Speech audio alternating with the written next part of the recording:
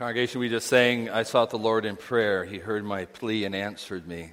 And we followed that with these words, when this poor man cried out for help, the Lord delivered him. We don't know who that poor man is, but we do have one example of a man who cried out to God, and God heard him in powerful ways. That's from the life of Jehoshaphat. So let's read our text for the sermon this morning from 2 Chronicles chapter 20. 2 Chronicles chapter 20. 1 to 12. A little extra reading this morning, but it gives you a bit more of a context to the book of Chronicles. 2 Chronicles 20, verse 1. It happened after that the people of Moab with the people of Ammon and others with them, besides the Ammonites, came to battle against Jehoshaphat. Then someone came and told Jehoshaphat, saying, a great multitude is coming against you from beyond the sea, from Syria. And they are in Hazon Tamar, which is in En-gedi. And Jehoshaphat feared and set himself to seek the Lord and proclaimed a fast throughout all of Judah. So Judah gathered together to ask help from the Lord, and from all the cities of Judah they came to seek the Lord. Then Jehoshaphat stood in the assembly of Judah and Jerusalem in the house of the Lord before the new court and said, O Lord God of our fathers, are you not God in heaven, and do you not rule over all the kingdoms of the nations? And in your hand is there not power and might, so that no one is able to withstand you? Are you not our God, who drove out the inhabitants of this land before your people Israel, and gave it to the descendants of Abraham, your friend, forever? And they dwell in it and have built you a sanctuary in it for your name, saying, if disaster comes upon us, sword, judgment, pestilence, or famine, we will stand before this temple and in your presence, for your name is in this temple, and cry out to you in our affliction, and you will hear and save. And now, here are the people of Ammon, Moab, and Mount Seir, whom you would not let Israel invade when they came out of the land of Egypt, but they turned from them and did not destroy them. Here they are, rewarding us by coming to throw us out of your possession, which you have given us to inherit. O our God, will you not judge them? For we have no power against this great multitude that is coming against us, nor do we know what to do. But our eyes are upon you. That is the word of the Lord. Beloved congregation of our Lord Jesus Christ, serving overseas and often thinking about Canada, one of the things I get to hear quite a bit is that Canada is one of the best places in the world to live. The Australians think it's Australia, but as Canadians, we think Canada is one of the best places in the world to live. And both the secularists and the Christian think the same, that we think that Canada is a pretty special place. And it is. We have the freedom of assembly, the freedom of religion, the freedom to set up a day school for our children, a Christian day school, the freedom to run an enterprise, businesses. And in so many ways, beloved, we are blessed to be Canadian citizens. Very blessed. But the question that we need to answer and the truth that we need to ponder this morning is not how blessed are we? But the question really is how blessed is God on account of us, on account of the blessings He gives us. It's an impossible question to answer, but is God more blessed by Canadian citizens who are His children than, say, His children who are in Iraq or Iran or Egypt or Syria or India? You say, well, that's not possible to answer, Pastor Ian. We don't know if God's more blessed by His children in Iraq than He is by His children in Canada. One receiving no blessings, it seems, from his Father's hands, not monetary and not land, at least, and the freedom to worship. But if we look at it through the context of prayer, we can get a bit of a feeling for the answer to this question. We confess in Lord's Day 45 that prayer is the most important part of our thankfulness, which God desires of us. The psalmist says in 116, what shall I render to my Savior now for all the benefits that He has given us? What shall I give back to my Lord for all His blessings? And the psalmist says, I will hold up the cup of salvation So I will give gratitude for that cup, for that work of God's grace in my life, and I will call upon the name of the Lord. So response to his blessings is a people responding in prayer. But herein lies the problem, beloved, and it's our problem, and it's God's covenant people's problem from the beginning, at least as they left Egypt, that when blessings increase, often prayers don't. In fact, you can often see it in the pattern of God's children, that when blessings increase, prayers actually decrease. What a strange phenomenon. And God warned us. He knew this was going to happen. He says in Deuteronomy 8 verse 10, "And you shall eat and be full, and you shall bless the Lord your God for the good land he has given you." But then he says this, "Take care lest you forget the Lord your God by not keeping his commandments and his rules and his statutes, which I command you today." And then you say, because we're so proud, "By my power and the might of my hand, I have gotten all these things." And when you start looking in, you forget to look up. And when you start looking in, you forget to pray. And Israel gave up on prayer. They didn't really need to pray. So often in redemptive history, we don't see a people on their knees in prayer. And so often, even God's children today forget to pray. We buy cars, we go on vacations, we go to the doctor, we go about our work, we have coffee with friends, we talk to our brothers and sisters, even we talk about our brothers and sisters, and we do not put it all in prayer. And then we have meetings, and so many of our meetings are not based on the foundation of prayer. No, in our meetings we have a little appendix asking God to bless all the decisions that we have. Well, maybe we should have started with prayer and let that be the foundation of all of our decisions. God says in 2 Chronicles 6 verse 17, "If my people who are called by my name would humble themselves and pray and seek my face and turn from their wicked ways, I will hear from heaven and heal their land." If my people would pray. I think there's a song about that out there. But we are, beloved, a congregation of prayer. We are to be and are a people of prayer. And so the question I have this morning, is it possible, even for this whole day, because I'll be with you this afternoon, the Lord willing. The question is this: is it possible to have a vibrant, active, God-glorifying, faith-maturing, love-enhancing, kindness-generating, soul-enriching, life-changing, Christ-directing, word-saturating prayer life? Is it possible?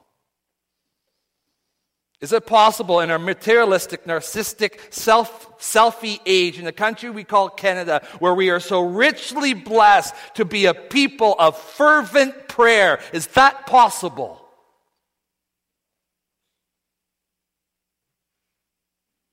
Of course it is. Of course it is.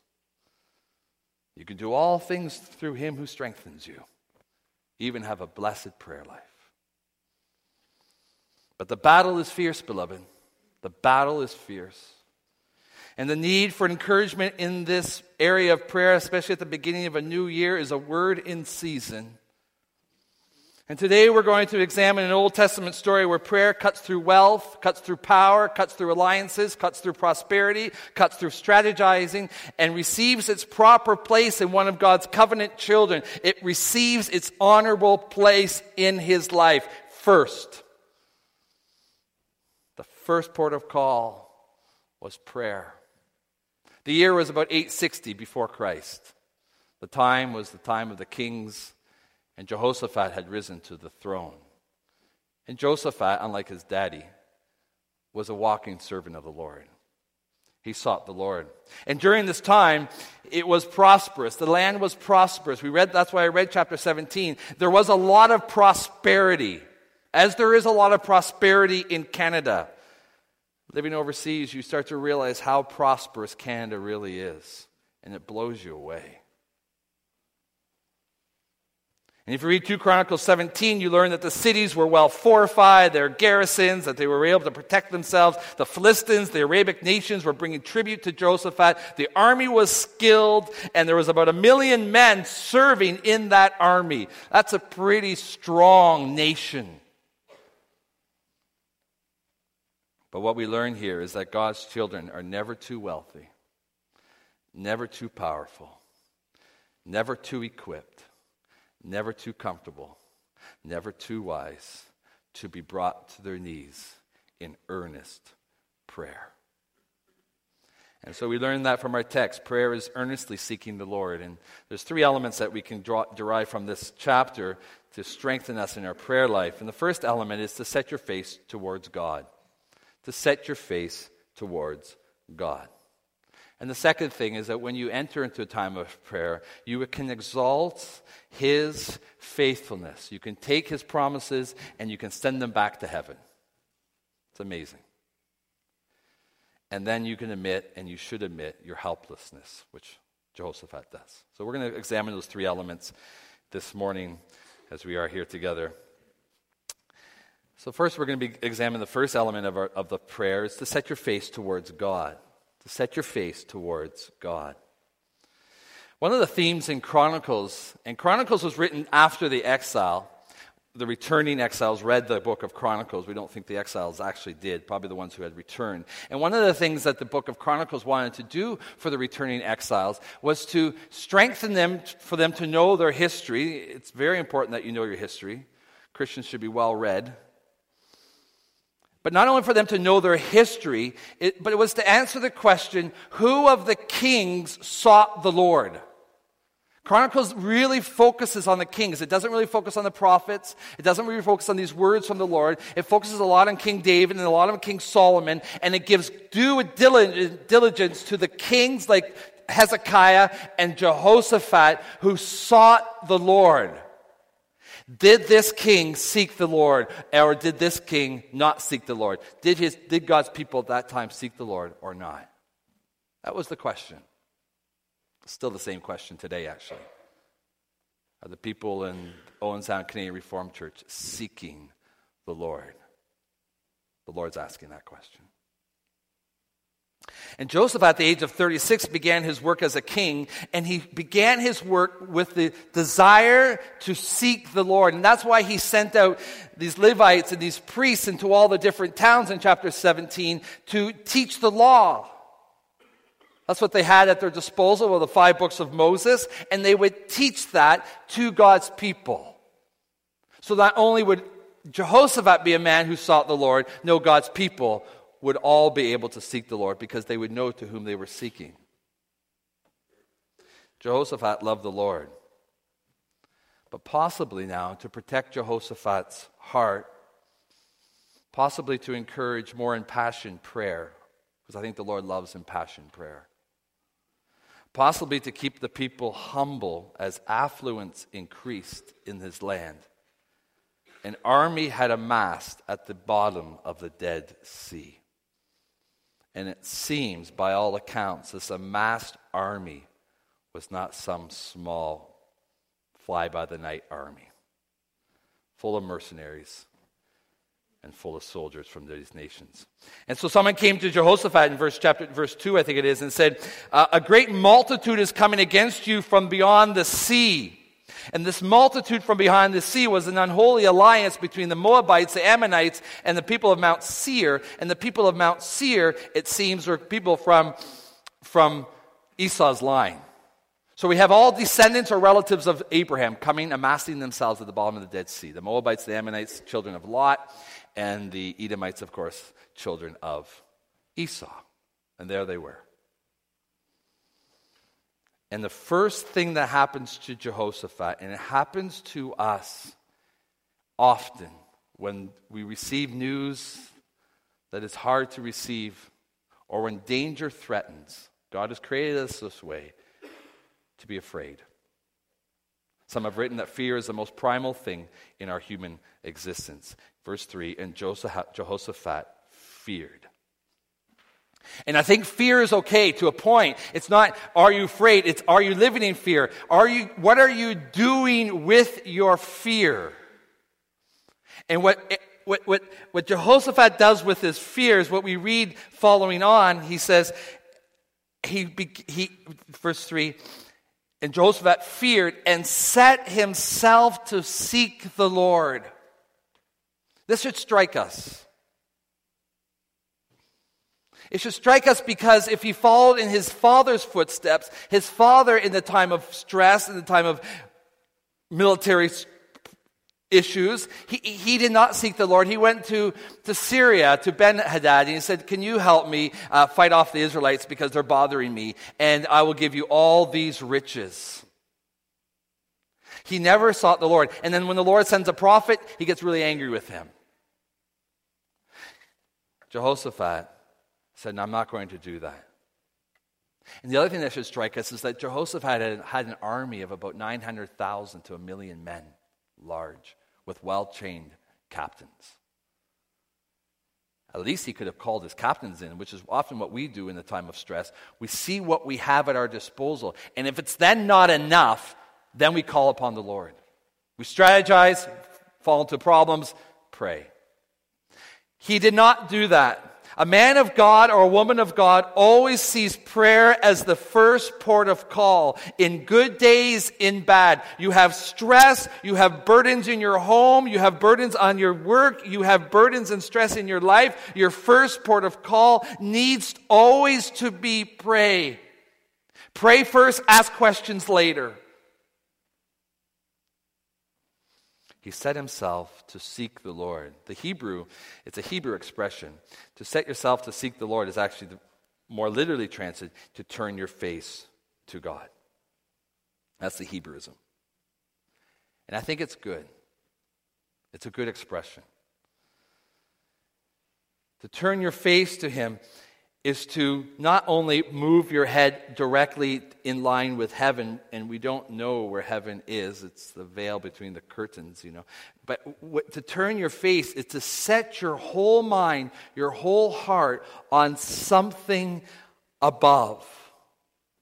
When you talk to your children, and your children are looking this way and this way when you're trying to get their attention, or maybe just my kids do this, probably just my kids. So sometimes you just have to gently hold their face and get them to look straight at you. You want to make contact with them, and you don't want them to be distracted by their brother or their sister or their aunt or their uncle. It's you and me. It's you and me.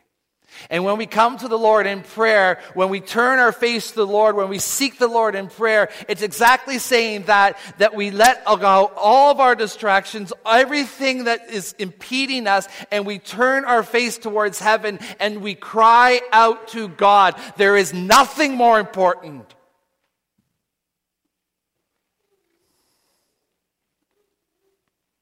And so much of our struggle, brothers and sisters, in our prayer life is founded in that. It's such a struggle. We are so easily distracted in our high-tech age by everything. We have our phones. Even I'm a missionary, and I have an iPhone. I don't know why. But this phone tells me everything. When someone's WhatsApping me, when Facebooking me, emailing me, calling me, texting me. And in our age of Facebook and our age of Instagram and whatever, Pinterest or whatever we have, all these things are bombarding us. And so when we turn to seek the Lord in prayer, we hear beep, beep, beep, or we hear some other distraction, and we turn towards that again and again and again. When all God wants is our hearts in prayer, and yet we're so easily distracted. We turn with half-hearted conviction. We turn with distractions to mundane things. We turn, but we have already hatched a plan B in our pocket. And we just strategize, and then we seek God to bless. As beloved brothers and sisters, in our prayer life, let us realize that when we come to the Lord in prayer, nothing is as important as that time in earnest prayer and supplication. Nothing. Sure, as a parent, you have children that you have to tend to. I've realized with young children that for me to have that time of prayer, of earnestly seeking the Lord, I got to start my days earlier. There is no other time in my day without distractions. Pouring out your heart to God. Maybe you do it later in the evening as parents, but find that time.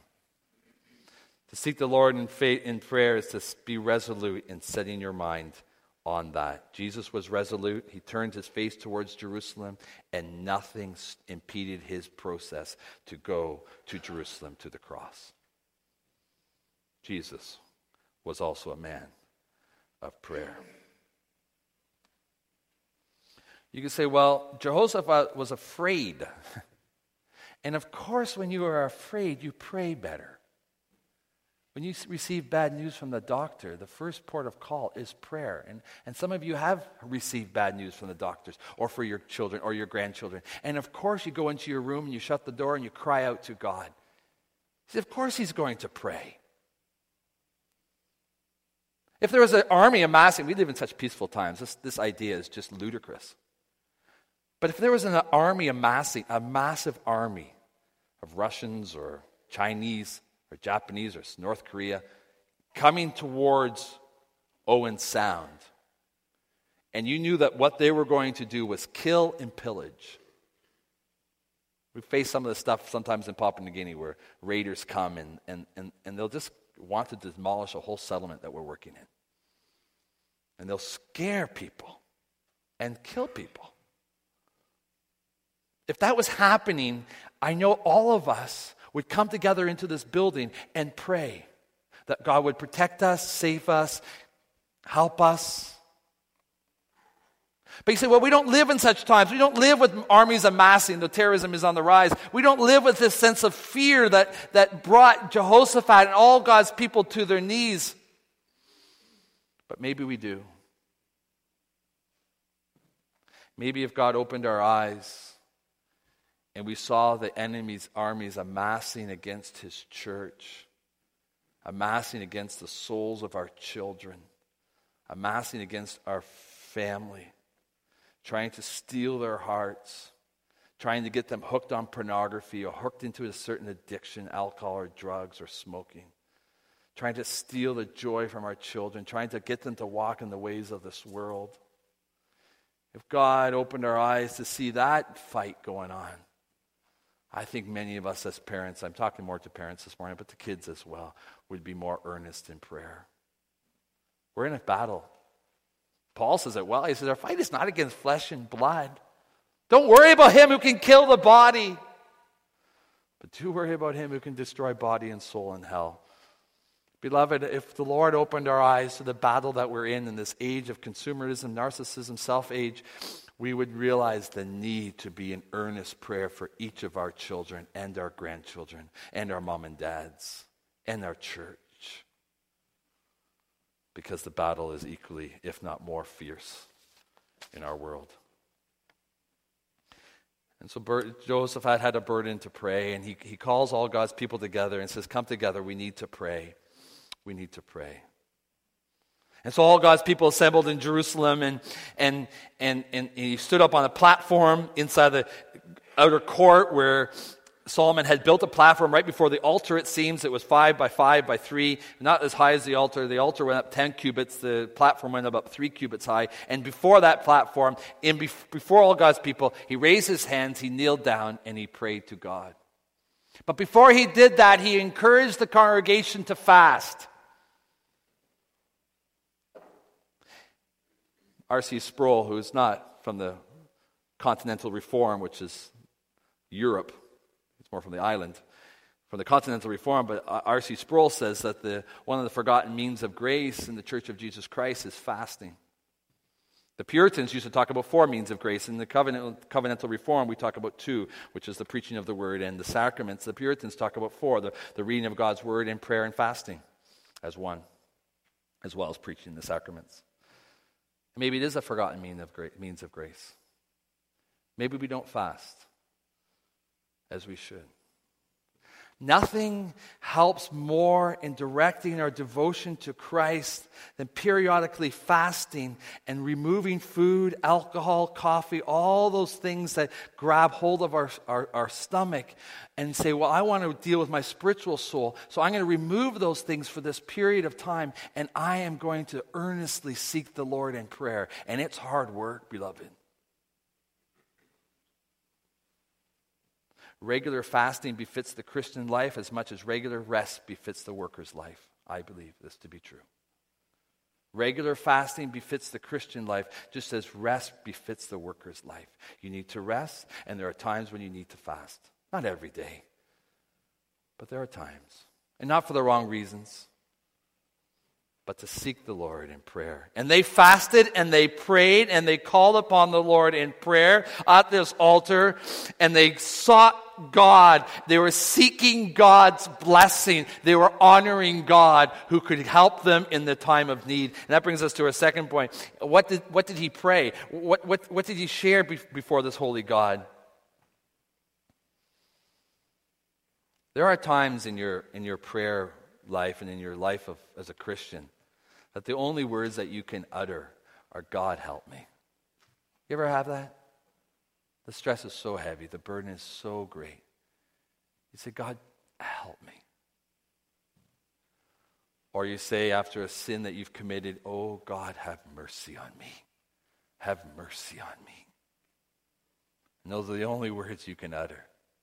And I tell you now, those uttered in faith are heard in the throne room of God. We do not have to have long, extravagant, glorious prayers in order for them to reach into the throne room. No way. But when there's time, when you have time, and it seemed that Jehoshaphat wouldn't have a lot of time because, the army was amassing. He wasn't sure how close they were to Jerusalem. But he took the time. And in his prayer, he does 2 or 3 things. And the first thing he does is he does what the Lord teaches us to do in the Lord's Prayer. He exalts God's place in honor and holiness. Then Jehoshaphat stood in the assembly of Judah and Jerusalem in the house of the Lord before the new court and said, O Lord God of our fathers, are you not God in heaven? And do you not rule over all the kingdoms of the nations? And in your hand is there not power and might so that no one is able to withstand you? Our Father who is in heaven, hallowed be your name, your kingdom come. It's good. It's good when you come before the Lord to exalt him in his attributes, to exalt him in his power. Very good.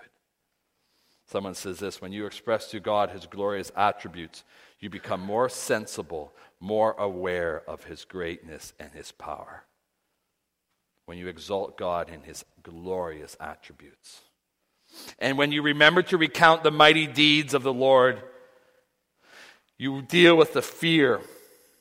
Your tendency in life is to fear man more than you fear God. But when you recount his glory and his power as a enthroned king who has dominion over all the kingdoms of the world, and as Isaiah says, they're but a drop in the bucket. When you pray to God with such knowledge of his power, you fear not man, you tremble at his glory. And Jehoshaphat began there, but he didn't end there. He continued. And what he does in his prayer is he begins to recount what God has promised he would do. He reminds God of his covenant with Abraham. He reminds God, if you have to remind God, you don't need to remind God, but he's retelling God what has already happened. He tells God of his covenant with Abraham, his friend. He tells God about the journey of Israel, that as they passed through the wilderness, God had said, leave the people of Moab, Ammonites, and the descendants of Esau, avoid their land. Now these people were cruel to them and they weren't kind, but they avoided their lands. And so these people groups could grow bigger. He reminds God that that's what he did. And then he reminds God of the prayer that Solomon made. And obviously this prayer was written down and shared because now we're about 50, 100 years later. He reminds God of the prayer that Solomon made. If you have time, you can read again this prayer. He reminds God of the prayer that Solomon made, that if you come to the Lord and if you ask upon the Lord in this temple, in the place of worship where God dwells, God will hear your voice and respond. Jehoshaphat, was well acquainted with the history of God's covenant people. And he told the Lord and reminded the Lord of those promises and his work of grace. One of the burdens that we have in our prayer life, beloved, is that our prayer life, and maybe you struggle with this, becomes quite repetitive and even quite banal. You just seem to be saying the same things over again. You seem to be requesting the same things again and again. And your heart and your devotion to prayer just seems to wasp away. It just seems to disappear. I don't know how to pray. I can't do this. I pray and 5 minutes later, I just feel like I need to go. But maybe if you pray through the promises of Scripture. That's why when we pray through Scripture. If you struggle in your prayer life, I would encourage you to grab a psalm and just pray through the psalm. And when you're done that psalm, move to the psalm, the next psalm. And when you're done that psalm, move to the next psalm. And just pray through each of the psalms. And it fills your heart with joy, and it fills your heart with conviction that the same author who wrote this as a prayer many thousand years ago is the same one who's, now you can read it, to the same God who answers prayer and responds in kind. He gives his children a hearing. But if you don't know the Scriptures, if you're not poring over the Scriptures, if the Scriptures don't bring joy to your life, I tell you now, your prayer life will be banal until the day you die. The more you know of God's rich promises, the more you know of his word, you can lead his people in prayer. And as parents, and as elders, and as deacons, and as teachers, we need to be so well groomed in the prayer, in the Bible, so knowledgeable, so that our prayer before them is not banal, or empty, or trite, or flitty. Jehoshaphat's prayer was a teaching prayer as well. Our children do not know how to pray. They're waiting on us as parents. But what happens when we don't know how to pray? You pray through God's word. You pray through his blessings and his promises. And you know what? We live in a day where we have so many more blessings and promises than Jehoshaphat could even imagine. We could go back to Abraham and pray through the covenantal blessings that God showed to Abraham and just talk it out with God. And you can do that. But the covenant that was with Abraham was a covenant of split animals. Chapter 15 of Genesis, the birds and the sheep were cut in half, and God went through the path of the cut animals to form a contract with Abraham, and the blood was poured out, and he moved between it with a torch and said, unless I will hold up to this covenant, and as I hold, and even to the sake of death, I will hold this covenant promise. This covenant promise is true and enduring. But we have the covenant promise of Christ on the cross. If our prayer life, beloved, does not include the cross, we have forgotten the main reason why we're together, the main reason you have a relationship with the Father, the main reason why you move and live and have your being. In your prayer, hold on to the cross. And you all know that. I just encourage you to remember it. Because there the covenant was sealed. This is the covenant of my blood, Jesus said, for you. And so, beloved, God-glorifying prayer life never forgets the cross. And God-glorifying prayer life never forgets his redemptive story. And you're part of that story. Remember it well. And this brings us to our last point. That Jehoshaphat comes into the point of prayer after he remembers all the faithfulness of God. And he says in verse 12, I want to read that to you again. He says, O our God, will you not judge them for what they did to Israel and what they're doing now? Because you are a God of justice and you are a holy God. For we have no power against this great multitude that is coming against us. He had 1,000,000 men, and he says we have nothing. We have no power against this great multitude, nor do we know what to do. He was a general and a captain, Jehoshaphat, and he said, we do not know what to do, but our eyes are on you. What a beautiful way to pray. If there's a text in Scripture that you need to help to memorize, put that one to memory. We don't have the power. We don't know what to do here, but our eyes are on you. There was a time this past year, we had a lot of issues coming up. And I would think that after 10 years of working on the mission field that I would have a little bit more wisdom, a little bit more insight of what to do next, how to go about this problem. And it seems as you grow in the Lord that the Lord just gives you bigger problems. I think also with parents that when you have children that are small, you have little problems, and when they get big, they become bigger problems, and you just don't know what to do half the time. And you know what? That's okay. There was a time where I prayed this prayer almost every day for weeks. Don't know what to do, God. Don't have the power. It looks like tomorrow the whole church is just going to go flat.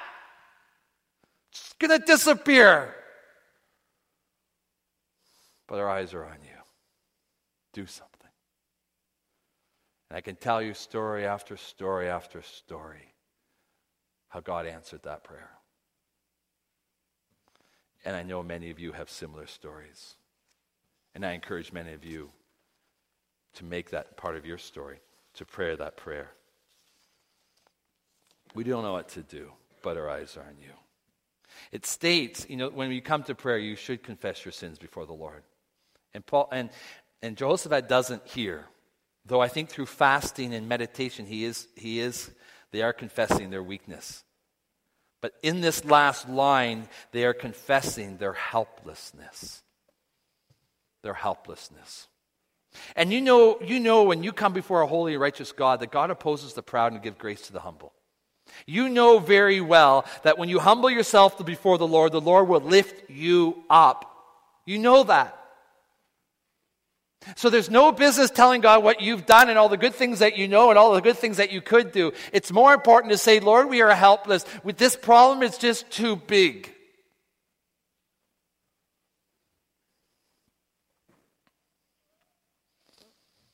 And God, who is all-powerful and almighty and all-caring and all-kind, wants us to come before Him like that. Because when you come before God and admit your helplessness, you're coming before God admitting His power. When you admit your weakness, you are then admitting His strength. And the psalmist says, whom do I have in heaven but you? There is no one else. And nothing on the earth besides you. There is nobody else. You're the only one. And so I come before you and I ask you, because you're all powerful, to hear this prayer and to come and respond in your time. And we'll talk a bit about that this afternoon, how God does respond. But as I draw this sermon to a close, I want to go back to the introduction and answer this question. Deal with this question again. Is the question really, are we blessed of God or not? That's not really the burden of our life. Some people will say, yes, I am blessed of God. Other people say, well, I'm not really blessed. You're more blessed than me. That's not the point. Neither is the first question as we come before our most holy God, is the first question, is God blessed by my prayer life? That's not the most important question either. Though I think it should be asked. No, beloved, this morning as we deal with prayer, the most important question is, do we understand the extravagant grace offered to us, His people, to approach the Father of this universe in prayer, in our time of need? Do we really comprehend that blessing? To have, as it were, prayerful, life-changing communion with God through prayer as a sinner worthy of judgment defies any reason. Do we understand today that we have more grace offered us, more ready access to the throne room, more rich promises at our disposal than Jehoshaphat could even possibly imagine? Do we really understand what God has already afforded us in this relationship? Because if we understand a bit of that grace given to us, we will, by our actions and by our life of prayer and a life of worship and everything else we do, bring glory to God if we understand the grace. The story unfolds that there was another king ascending to David's throne. Jehoshaphat was a prelude to the greatest man of prayer. His name was Jesus. The man who blessed the Father in all of his dealings, including his prayer life, is Jesus. He tarried among us, but he, like Jehoshaphat, faced a very present and powerful evil. It's fascinating to think that our Savior saw the forces of evil amass over the city of Jerusalem on the night of his betrayal. Jesus could look at you physically, and Jesus could look at you spiritually.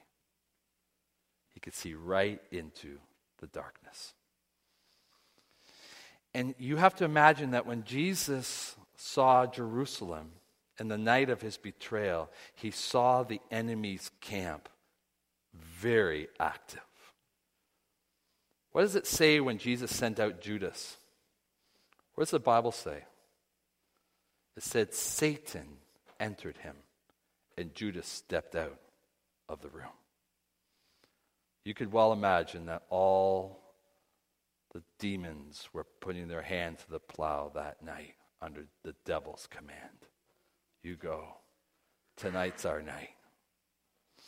It's also very interesting on that night when Jesus was betrayed and they were going to kill him, that Jesus entered the Kidron Valley. And scholars say the Kidron Valley, it's around Jerusalem, but there's a valley that reaches all the way from Jerusalem to the Dead Sea. That's where the enemy camp was amassing at this time in history. And this valley is also known in Joel chapter 2 as the Valley of Jehoshaphat now. Jesus entered that valley. He didn't go down south. He stayed at the top of the valley. But what did Jesus do in the valley? Jesus did exactly the same thing that Jehoshaphat did. He prayed.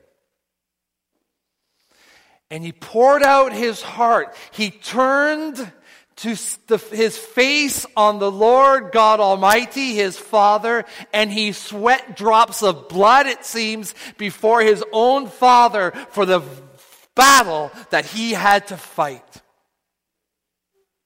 But all the mass of hell, all the demons amassing in Jerusalem, we don't know how many, to attack Christ, the Holy One, was nothing compared to the fury of the cup of God's wrath that was frothing, ready to be spilled any second over Jerusalem.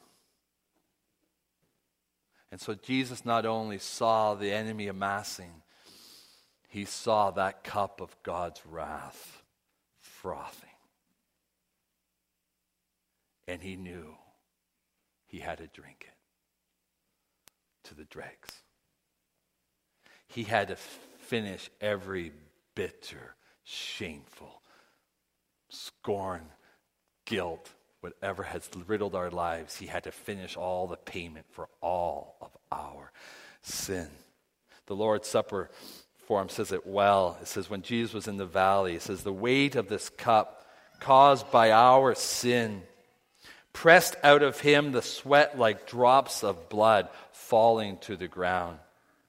And Jesus was riddled with fear, and Jesus did not want to make that road forward. But what does Jesus do? He sets a testimony for all ages. He turns to God. He sets his face resolutely on the throne. He says, if it's your will, you can take this cup from me, but not my will.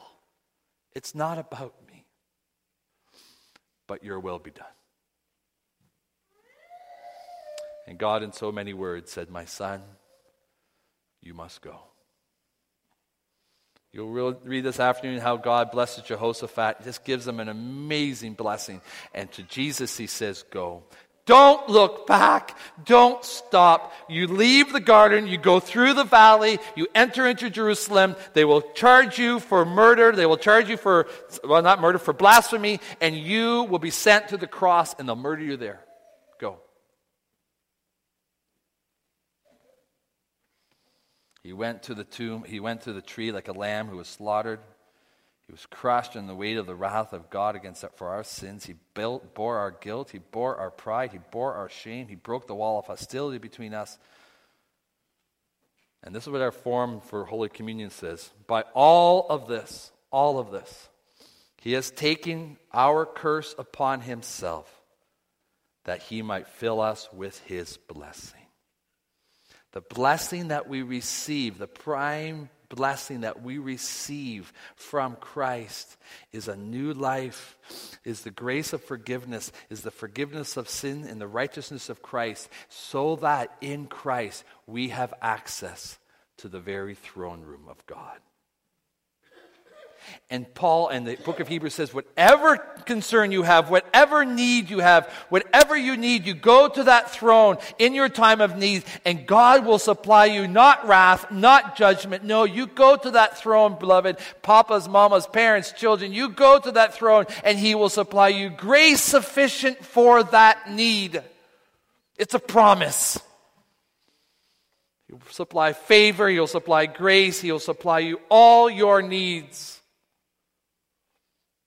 And you and I, beloved, are more blessed than all who have lived before us, or at least before the time of Christ, to be able to go to that throne room, knowing that Christ has opened that door, covered us by his blood, and said to his Father, listen to this child.